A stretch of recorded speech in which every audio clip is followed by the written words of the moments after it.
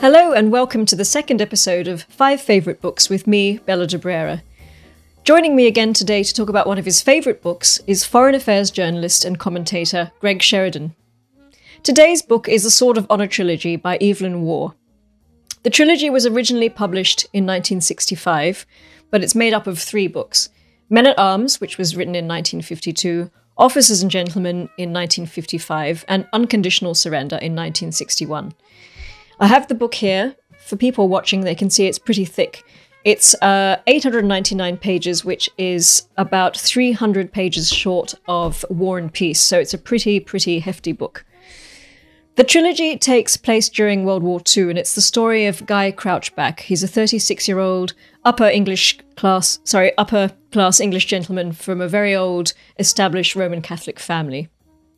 We meet Guy in 1939, and he's been living in Italy for 8 years, just before the war starts, recovering from a failed marriage with his ex-wife, Virginia Troy, who was unfaithful and left him. Guy's been in Italy sort of feeling isolated from the rest of the world, and then when World War II breaks out, he realizes that this is his opportunity for meaning, and he believes that it's a noble effort. In the first book, he struggles to find a regiment that will take him because he's 36, which is considered old in the 1940s. But he's eventually taken by a completely fictitious Royal Corps of Halberdiers, which is obviously Waugh's invention. So the trilogy follows Guy's experiences throughout the war and his growing disillusionment with the war itself when he witnesses chaos and ignoble actions unfolding around him. Thank you very much, Greg, for joining me. I hope you're well today, and I look forward to talking to you about the Sword of Honour trilogy. You know, let me say at the outset, I think it's better to tackle this as 3 separate novels, and they work that way. You should read them in order, but, you know, you'll get intimidated by a 900-page book, yes. Whereas each one of them is just a regular length, and they're so much fun. So tell me why this trilogy makes your top 5. Well, I think... Graham Greene and Cyril Connolly and Penelope Lively and a whole host of other critics regarded this as the finest work of fiction to emerge from World War II, and I would agree with them. And I think it's incomparably brilliant Evelyn Waugh effort. It's a deep work of art. It's a great comedy. It's a genuine human story. There are memorable characters. You know, the astonishing Apthorpe, a comic figure whom Waugh has to kill off at the end of Volume 1 because he's such a scene stealer. There are other characters every time they come on the stage. Brigadier General Ben Ritchie Hook. You think, oh, yippee, what fun this is going to be. But actually, of course, it's a profound meditation as well.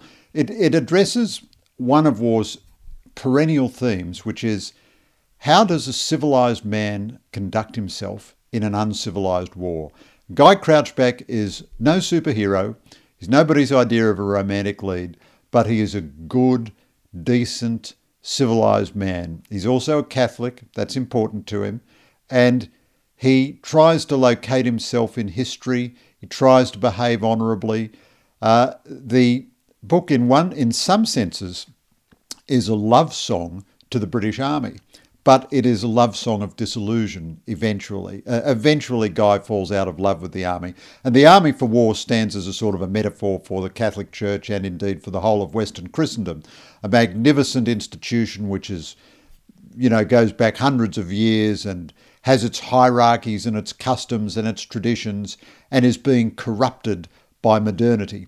You don't have to buy up all of Waugh's sort of reactionary views to see that his critique of modernity is very powerful. In some respects, this is a book about the opposition between integrity and modernity, the opposition between decency and cleverness. And of course, everything is so ironic. Even the title, The Sword of Honour, refers to a sword which the British king makes in honour of the people of Stalingrad, as if being an ally of Stalin is an honourable thing. Yes, going back to that, the theme of the modernisation, and Waugh really hated the modern world. I think he wanted to have been born sort of 2 centuries earlier, didn't he? He never learnt to drive. He never learnt to use it. He hated using the telephone. He hated everything about modernity. And that seems very much an autobiographical sort of appearance of Guy Crouchback is Evelyn Waugh in so many respects. It's him It's not only him in real life, but it's what he wants to be as well. He wants to be an upper-class Englishman. Well, that's right. That's right. So I'd say yes and no to that. War did hate modernity, but a lot of it was caricature. So war operates at so many levels. A lot of it was self-caricature. He never had a political program. He didn't really want the world to go back to the way it had been. I mean, he didn't object to penicillin or central heating or anything, but he just could see the odious qualities of culture that were coming through. So, and now Guy Crouchback is based on War's personal experiences, but Guy is in many respects not remotely like War. Guy is faithful, Guy is modest, Guy is sober. Now, none of these adjectives could have applied to Evelyn Waugh in any. Guy is a quintessential Englishman. He's polite. He's a little diffident. He doesn't like to make a fuss. He does the right thing, even to the extent of tremendous heroism. And he is a decent person. Waugh, in a sense, an English writer I like very much, Piers Paul Reed, wrote a wonderful biography of the actor Alec Guinness, and he had a great insight. He said Alec Guinness was essentially a very nasty man who struggled all his life to be decent. And there was heroism in the struggle. Waugh was very much like that. He was an incredibly nasty, misanthropic, difficult person who nonetheless tried all through his life, especially through his religious faith, to be a decent person, to behave decently and to celebrate the decent. And one of the things I love about this book is it's a celebration of Guy Crouchback's decency. So Crouchback, as I say, is not a superhero, doesn't have an IQ of 210. He's not a muscle-bound fellow. He doesn't, win the girl. He doesn't win the war. But there's a theme of moral survival. Guy survives morally. He becomes disillusioned with the army. He hates the fact that Britain forms an alliance with Stalin. There's a passage, Bella, I've gone on a bit in this answer, but there's a passage I'd love to read for you at the beginning of the book, where Guy can see the moral purpose of fighting the Nazis. And he's in Italy, and he thinks to himself, he had expected his country to go to war in a panic, for the wrong reasons or for no reason at all, with the wrong allies in pitiful weakness. But now, splendidly, everything had become clear. The enemy at last was plain in view, huge and hateful, all disguise cast off. It was the modern age in arms. Whatever the outcome, there was a place for him in that battle. And that sort of fuses Guy's view of himself and the great sort of historic cause he was involved in fighting first the Nazis, and then later on he was very upset about the alliance with the communists. And it really did give him, the war really gave him that meaning, didn't it? Because he was sort of listlessly floating about in Italy, wallowing in a little bit of sort of pity after his divorce. And the war comes along and he's just, that's it. That's his destiny, isn't it? As you say. Absolutely. Yeah. And again, it draws on Evelyn Waugh's own experiences. His first marriage ended because his wife took a lover and lost interest in him. Which is Virginia, really, is the wife, the fictitious wife. Guy's wife does the same thing. There is a little bit of a similarity there. There is, although I don't think Evelyn Waugh's first wife was either as glamorous or as wicked as Virginia. Virginia Troy is a very wicked woman. And the theme of the betrayed... She really is. And the theme of the betrayed husband, of course, is another one that Waugh writes about a lot. So like all novelists. So I think that Waugh is a novelist of the first class, amongst the 5 or 6 greatest novelists the English language has ever produced. But all good novelists and all great novelists have to draw on what they know. And so somehow or other they have to transcend just writing about themselves. Nothing is worse than writers writing about writers who are just themselves. But nonetheless, for background and incident and context and everything, they do draw very much on what they knew. And Guy's sense of injury and woundedness at his wife's betrayal, which he never gives expression to because he's an Englishman. He doesn't talk about these things. He certainly doesn't go on a kind of Oprah Winfrey, self-realization couch. Of, no, he doesn't. Please boost my self-esteem. No, he goes off to fight a war. Yes, and one of the he prays a lot in this book. And he has a very devout father who is a wholly good person in this book. One of the most positive character in the whole book. I think he is the most positive. He is the father that Waugh probably would have wanted as well. He's the Absolutely perfect gentleman, sort of almost saintly with his interactions with other people. Quite saintly. And again, that's a very hard thing for an author to attempt, the portrait of a saintly character. But Guy's prayers are very often, please, let me have a useful role. Let me do something. And of course, it's important to say too, the book doesn't end in a despairing note, even though Waugh himself, of course, he was so misanthropic and, such a misery guts, enjoyed ending at a point of loss. He's such a good storyteller and he's so faithful to human truth that in the end, Guy, gets back with his old wife, Virginia, who is pregnant to the most odious, terrible person Trimmer. in the whole novel, Trimmer. And Trimmer, who is a sort of a prefigurement of the Kardashians, celebrity Trimmer. with no virtue whatsoever. No talent, and gets there by luck. No talent and chicanery and dishonesty and so on. Dreadful, And odious a hairdresser. creep. A hairdresser who becomes a fake war hero, and this is everything that Waugh didn't like about modernity, the plastic nature of celebrity. But Guy gets back with Virginia because she needs, we're talking about a long time ago, she needs a father for her baby, and so he's very happy to do that. And then she is killed in the Blitz, and he then has the son, and right at the end, he marries a young woman from a Catholic family who had spent some time in a convent and so on. And even though Waugh didn't really want to give Guy a happy ending, and in an earlier version of the novel, they go on and have other sons. And Waugh took that out because he was so unhappy at having a happy end. But his fidelity, as it were, to the artistic truth couldn't stop him. It's not a story about the destruction of Guy Crouchback. It's a story, in my view, about the moral survival of Guy Crouchback. And that's why I've always found this book incredibly inspiring because, you can be a little bit uncoordinated like Guy Crouchback and a little bit lame and not the most popular fellow and all the rest of it, but still you can do something that's worthwhile. Do you think it's Waugh saying that the objectivity of sort of the truth of the morals of right and wrong will prevail? Do you think it's for eternity? Do you think there's a deeper sort of a comment, not on Guy himself, but on the morals that Guy adheres to?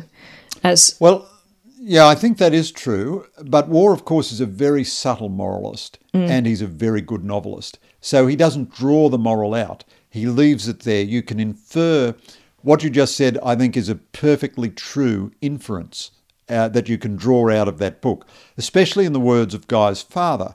At one point, Guy's father is all talking about the fortunes of their family, this minor aristocratic English Catholic family.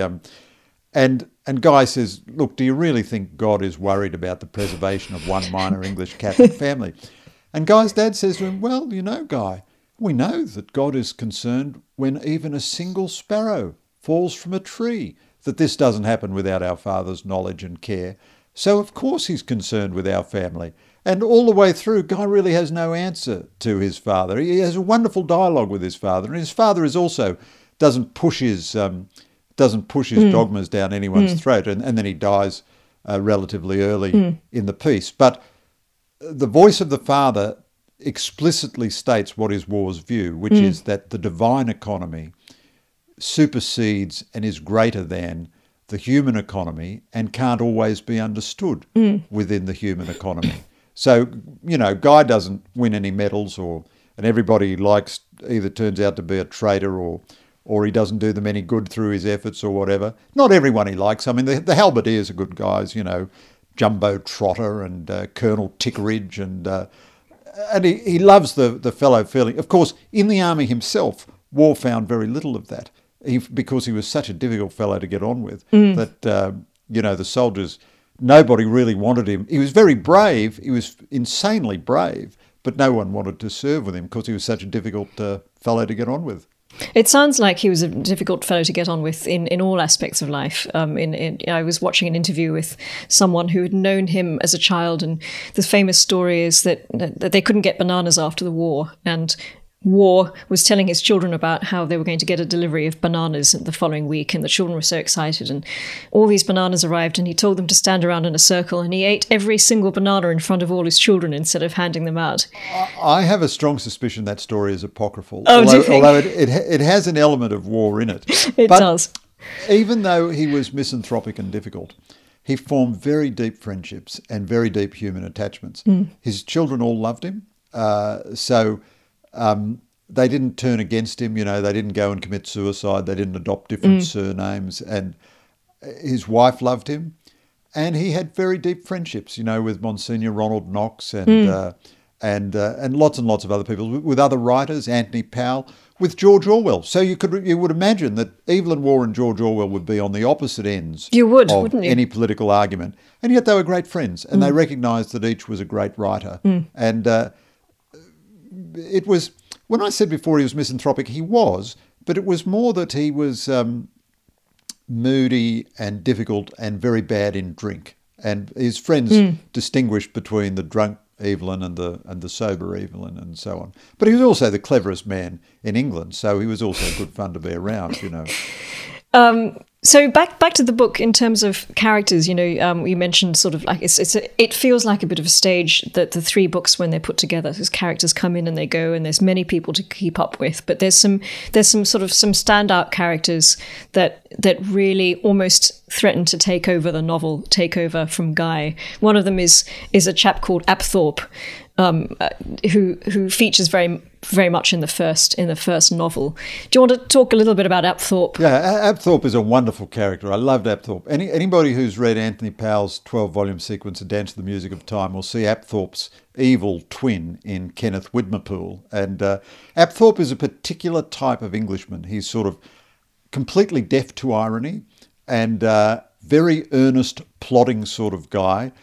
The sort of guy that nobody really likes, very clumsy, and yet full of a conviction that he's tremendously important. And he often succeeds in life simply because of his own sterling conviction that he is the most important and most successful person around. Now, Apthorpe joins with Guy, and they're about the same age. They join the army together, and all their fellow trainees dub them both uncle because they're so much older. There are 20-year-old bank clerks and these two guys in their mid-30s. And so they form an odd friendship, and Guy is happy to put up with Apthorpe's madness. And then two things I draw your attention to about Apthorpe. Apthorpe is a germaphobe, like Donald Trump. He's very scared that he's going to pick up some disease from sharing the latrines with the fellow soldiers. So he imports his own portable loo, the Thunderbox. Yeah. And he hides it in the grounds of the boarding school where they're doing their military training. So the first volume is called Men at Arms, and of course they couldn't be less like Men at Arms. They're like kids at a boarding school, and indeed they are at a boarding school. That's where they're doing their training. And he hides his Thunderbox in the grounds, and then the wicked Colonel Ben Ritchie Hook keeps going out and using Apthorpe's Thunderbox, and Apthorpe gets increasingly distressed that someone is using his Thunderbox, and he keeps hiding it and putting it in chains and so on, and finally Ritchie Hook blows it up. Yeah, and with Apthorpe in there. With Apthorpe in there. It's one of the great comic scenes. So this is a novel of profound seriousness, but there's so much wonderful comedy in it. The other great comic scene is Guy is estranged from his wife, Virginia, but he doesn't hate her or anything. In fact, he probably still loves her, but he's very distressed that she left him. And he finds that she's floating around and he's floating around, and he feels full of life again because the Royal Corps of Halberdiers has brought him back to life. So he has dinner with her one night, and he plans to seduce her because she's still his wife. So it doesn't break them. This is a very Evelyn Waugh attitude. I don't know that any human being would ever feel this way, really. And in some respects, it's a bit out of character for Guy Crouchback, who is so modest. But because he thinks Virginia is still his wife, he can go forward and seduce her. And he has her in his hotel suite for dinner, and things are moving along. And then bloody Apthorpe keeps ringing up. And he's drunk because he's also a bit of an alcoholic, Apthorpe. And every moment that Guy achieves a plateau of promise, so to speak, with Virginia, the phone rings and Apthorpe wants Guy's advice or something, or wants to come along and join him at his hotel. And of course he spoils the whole evening. Virginia finds out what Guy is really up to and denounces him for being a gormless prig and all the rest of it. And this scene is so screamingly funny. I must have read this scene 100 times, but I picked it up just the other day in preparation for this conversation, and I couldn't read it again without falling about laughing. And Apthorpe was becoming such a big character. So Widmerpool, his analogue, did take over A Dance to the Music of Time, and Anthony Powell ended up writing. Widmerpool became his main character. Apthorpe was too good. He was too rich, too full of comic genius to keep going in this. So War had to kill him off at the end of Volume 1. Otherwise, he would have dominated the whole story. And you get this. I mean, War was a great craftsman, but you get this mystical sense of the novelist not even completely in control of his own characters, that they just come on the page and they have a life of their own. Oh, Apthorpe's definitely got a life of his own. I think he was very much in danger of just sort of distracting us from the rest of the book. It would have turned into high comedy for the rest of the for the rest of the other two in the trilogy. And then there's you mentioned Richie Hook, Captain Richie Hook, who has Brigadier Richie Hook, who has one eye. And is based on someone I was reading who actually served under. Very, very similar. I can't remember his name off the top of my head, but again, a very, very real character. One element of War's genius is that he can take satire as far as it can go while still remaining completely believable. So again, the Sword of Honour trilogy, a bit like I was suggesting to you about The Year of Living Dangerously, it works perfectly well as a naturalistic novel. You can believe everything that happens and you can believe every character. The dialogue is, of course, at a level of genius. I think War and P.G. Wodehouse were the two great dialogue writers of the 20th century. But Brigadier General Ben Richie Hook, is a warrior. And that's all he is. He just wants to fight. And his view of tactics is you want to biff the enemy. Yeah, it's biffing the enemy. Just biff the enemy. That's so English. He doesn't like genteel tactics. And he says, if you see a bunch of fellows on your side getting into trouble, the boffins call it, don't reinforce failure. What he says is, just leave him alone. Go and biff the enemy somewhere else where you can biff him really hard. And Ben Richie Hook is blood-curdling. There's a terrible episode. And I mean, you can't even really joke about this. It sounds terrible. But Evelyn Waugh can write about it. Where Ben Richie Hook goes behind enemy lines and decapitates an enemy combatant. It involves Guy in this escapade. And Guy is kind of goggle-eyed and slack-jawed about the whole thing. But, of course, in a war, you need people who are really willing to fight. And, fighting the Nazis and fighting the Soviet Union at the start, but then fighting the Nazis altogether, that really required soldiers who were willing to fight. And so War portrays the British Army as having a genius because it can accommodate someone like Richie Hook. It contains him. He never goes one level higher where he would be able to create spectacular mayhem at a strategic level. But his martial spirit, functions in a way as great leadership amongst his other generals. And of course, it's just the sort of thing that Churchill wanted in his general, just the sort of thing that Abraham Lincoln wanted in his generals. Abraham Lincoln understood that to destroy the Confederacy, you had to destroy the Confederate Army.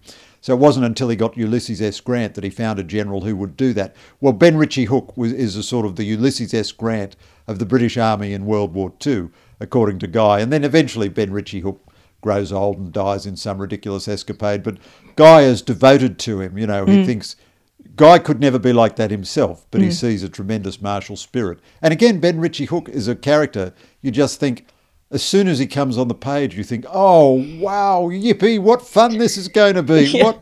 It's like a visit from your favourite uncle when you're a kid. You think, oh, this is going to be terrific. What's Ben Richie Hook got in store for us now? No, it is absolutely brilliant. And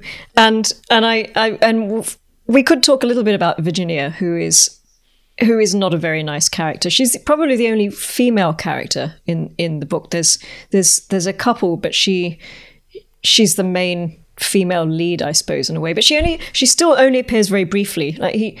It's tantalizing. You get tantalizing looks at Virginia, but those looks are not complimentary. No. Waugh had a genius for suggesting character through dialogue.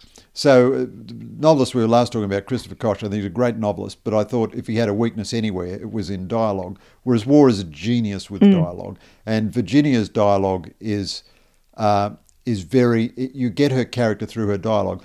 There are one or two other female characters who are much more sympathetic. Guy's sister, who looks after him and whose son gets taken prisoner in war, and she's desperately upset about that. But then he says to her, well, look, would you have had your son be a coward and not fight? And she said no. And he says, well, there it is. Also Mrs. Stitch, who's based on Lady Diana Cooper. Now, she's a scream. She's like Ben Ritchie Hook. Whenever she comes on stage, you just know there's going to be hijinks and great fun. But Virginia is a certain type of woman, very much like the woman who is the wife in A Handful of Dust, one of Waugh's other great novels. She is self-absorbed, vain, very beautiful, very clever, doesn't really have a purpose in life. So Waugh, one of his critiques of modernism, of modernity rather, not of modernism, but of modernity, is its lack of purpose. So characters like Trimmer and a lot of the officers who do well, especially the ones who do well in public relations, they really have no purpose. They have no larger purpose. And Virginia has no larger purpose than her pleasures and her ease of life. So she has a series of lovers, and after she leaves Guy because he's a bit boring, and he probably was a bit boring. And then, but he thought he was doing everything right. You know, he was attentive to her, and he was a successful farmer, and he was managing the family money and all the rest of it. And then she circles back into his orbit because she is in need. And yet she is clever enough that she ministers to him well when he is sick.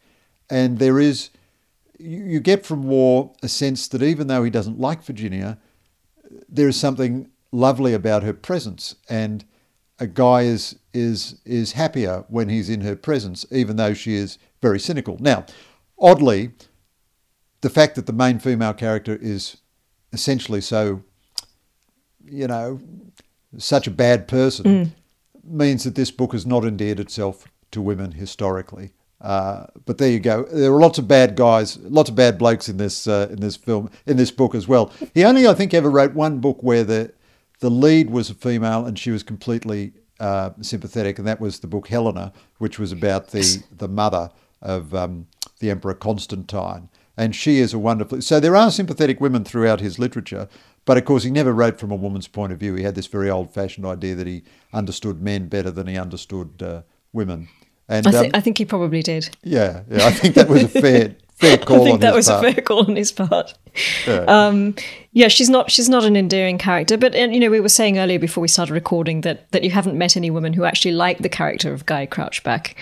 But actually, you know, I think you've convinced me. I think I'm more sympathetic now towards his character. He might be a bit dull, but he's the salt of the earth. He's a good man. And he tries. You can count on him. You can count on him. You can count on him. Yeah, and he tries to treat everyone with courtesy and decency. You know, he is aware of his own awkwardness. So early in the book, he can't understand. He's lived in Italy for 10 years or something, and he can't understand why he's not really simpatico to the locals.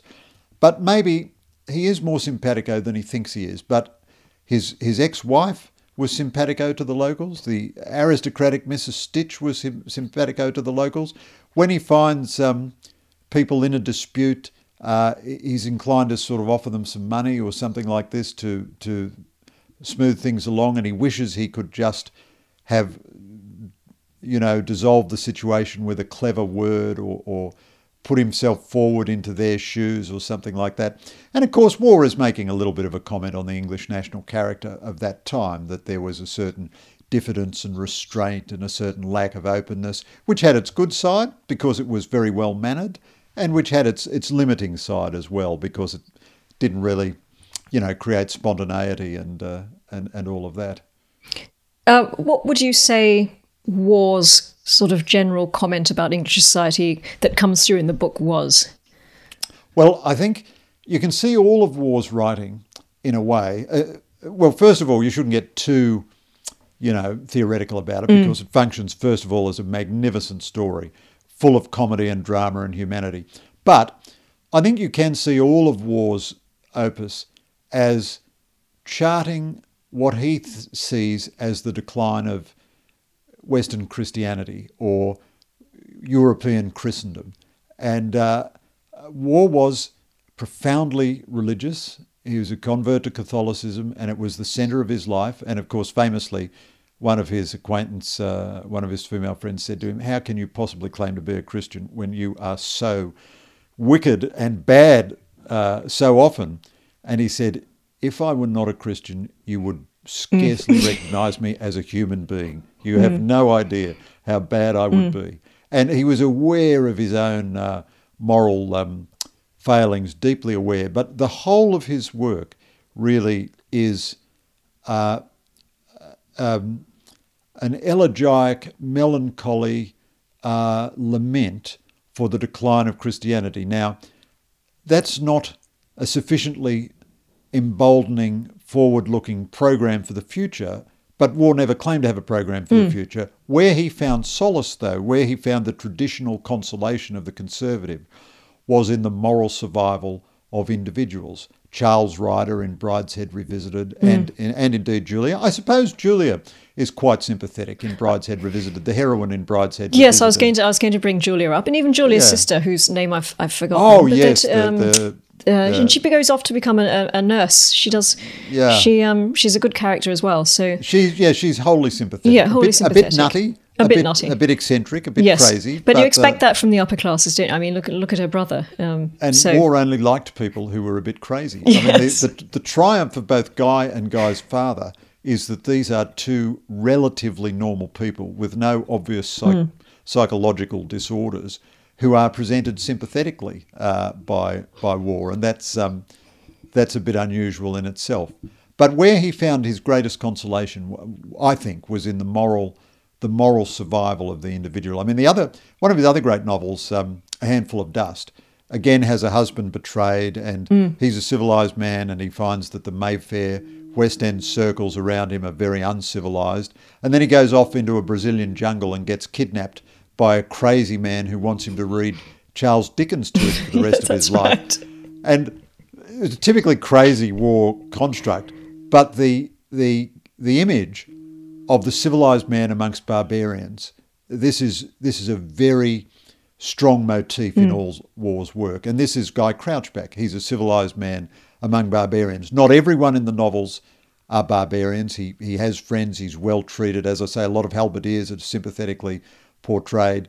And of course the Jewish refugees he tries to help in Yugoslavia towards the end of the war. That also reflects Evelyn Waugh's real experience. He was a liaison officer in Yugoslavia. You can see why this book was so unpopular with the left historically, because Waugh saw the Yugoslav communist partisans as murderous bandits and cutthroat killers and would-be dictators, which is what they actually became. Whereas the conventional view was that Uncle Joe Stalin was a great ally and the partisans were the liberators of Yugoslavia and so on. And Guy Crouchback at the end is trying to help a group of Jewish refugees persecuted as much by the partisans as by the threat of the Nazis. Now, he's unsuccessful in doing this, but he meets great decency there. And indeed, there's a very sympathetic female character amongst that population as well. Actually, going back to the theme of War's lamentation at the loss of Western Christendom, is it more specific, or was it War's lamentation at the loss of traditional Catholicism? Because he hated what happened in Vatican II. He hated the replacement of the Trident and Mass. He hated the fact that Latin was lost, and all the the smoke and the incense and the vestments were suddenly cast aside for this modernity, I think. And I think I read somewhere that this Sword of Honour trilogy turned out to be a lamentation for the loss of traditional Catholicism. He didn't know when he was writing the book, and that's what it turned out to be. But I don't know. I might be making that up, but no. It's not implausible. I think there's a lot in that, but it's very complex and nuanced and textured, as everything is with Waugh. So the Sword of Honour trilogy was written before the Second Vatican Council convened, and so he would never have expected the loss of the Tridentine Mass. But I do believe the book, the army functions both as a metaphor for the church and for Western Christendom generally. Profound loss and decay in institutions which he loved. But it's wrong to pin Waugh down too much and on specific political views. The other thing is, he was full of such mischief and such self-caricature that he often exaggerated the degree of his own reactionary. I mean, my own father was like this. You know, Dad was a pretty conservative guy and a wonderful guy, very funny and full of mischief. Once a Greenpeace fundraiser knocked on the front door and Dad said, look, I'd love to give you some money and I'd love to talk to you, but I'm just busy barbecuing a dolphin on the barbecue out the back. Now, Dad would never have heard a dolphin under any circumstances in his whole life, and he didn't have a wood chip barbecue. But this was the spirit of Evelyn Waugh. You know, it was an anarchic spirit. So yes. if a BBC interviewer asked him about Latin, he would not only give his own view, but he would then sort of exaggerate it by 500%, with layers of self-caricature. But I thought you were going to tell me that he would give his answer in Latin first and then translate it and just to... My father did a bit of that. Yeah, my Did father he? did it. He did a bit of that. But I'd take you back to the character of Trimmer. So Trimmer perfectly exemplifies for Waugh modernity. Trimmer is a cowardly hairdresser who finds himself, not that there's anything wrong with hairdressers, let me say, but... No, we love hairdressers. Yeah, but that's who he is. And he finds himself in the army. He's a hopeless soldier. He's a coward. He's a cheat. You can't rely on him. He betrays his fellow soldiers. But through a fantastic sequence of circumstances, British military public relations decides to market him as a great hero. So he then tours the United States, especially when Britain is trying to get the United States to come into the war. And because he's a wonderfully democratic hero. There he was, just a hairdresser, and now he's the hero of the war. And of course, eventually he develops a passion for Virginia. And Virginia is basically told, look, if you go along with Trimmer, you can have, money and free hotels and everything. Just humour him. And that is the absolute corruption of modernity which Waugh is writing about. Now, when you think what has happened with celebrity and social media and all the rest of it, that's very acute. For Waugh to understand that in the 1950s and right at the beginning of the 1960s, that's a very acute critique of modernity. But he doesn't beat you over the head with the lesson. He just lets Trimmer flourish, even as, of course, naturally, Guy receives no recognition or anything for his genuine efforts at heroism. Not that Guy wants any recognition. Guy doesn't want any medals or anything. He just wants to do some good. But I think it's more at that profound cultural level that Waugh, as a novelist, works. But of course, as a person being interviewed by the BBC and all of that, he is just full of anarchic mischief, and he would affect views which, who knows, he might have held them, but they, they're not to be taken seriously. They don't really infuse the work. Although you're certainly right, he hated the changes to the Mass. So Vatican, I think he died in 1966, and the English had just changed to vernacular liturgy a year or two before, and he hated it. I mean, one of the things that drew him to the Catholic Church was the beauty of its traditional music and liturgy. Another theme I wanted to ask you about was the interplay of Nazism and communism in the book, because it is obviously it's essential to the trilogy and World War II. What would you say about that? Well, here again, I think Evelyn Waugh had a really deep understanding of history, tremendously unfashionable. Guy Crouchback is happy at the start of World War II because England has gone to war with Nazi Germany and its ally, the Soviet Union. Now there's poor little England, at that stage without the support of the United States, facing up to the two most tyrannical behemoths of the 20th century, Nazi Germany and the Soviet Union under Stalin. The Nazis under Hitler, the Soviets under Stalin. And Guy thinks that's absolutely right. That is who my country should be fighting. And we are the friends of the Poles, we're the friends of the free Poles, we're the friends of the fighting free French, and he is a happy warrior. And he says to the War Office in his efforts to get accepted into the army, they say, but you're not much of a soldier and you're 36. And he says, yes, well, spend me first. Keep the young men, send me into battle. Use up us old duffers while we've still got a year or two of fighting capability in us. And he wants to fight. But as the war goes on, now this is not really a profound criticism of the Allies, but this is the way it works out.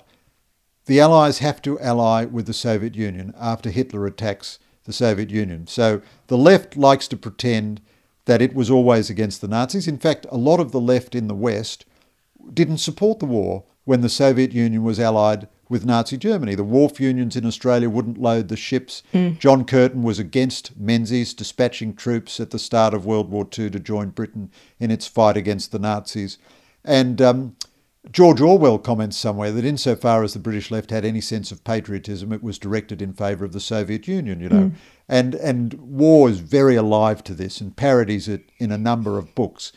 As the Second World War evolves, its moral purpose becomes less clear. Of course, Britain must fight to survive, absolutely. But then, in the end, there's a joke at the end about the Poles, and of course the Poles, having been freed from Nazi tyranny, are under communist tyranny by the end of the war. Stalin was a monster, I would say, of equal depravity to Hitler, and communism was an ideology of equal evil to Nazism. Now, the whole of the cultural left hates this. They never talk about the Nazi-Soviet pact.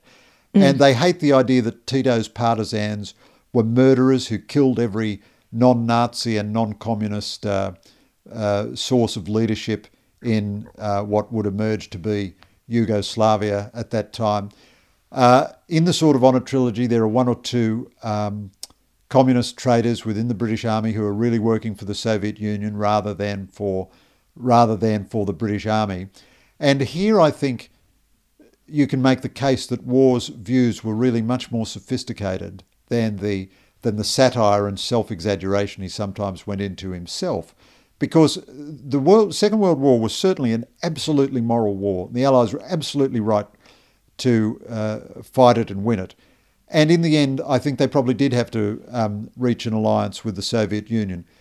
Yet there is no doubt there is an element of moral compromise. If the Soviets had invaded first and the Allies had reached an alliance with Nazi Germany, it would have been the same kind of moral compromise. And this is something which nobody likes to really deal with. It's challenging for the left and the right, because the right went through a period of glorifying Uncle Joe Stalin.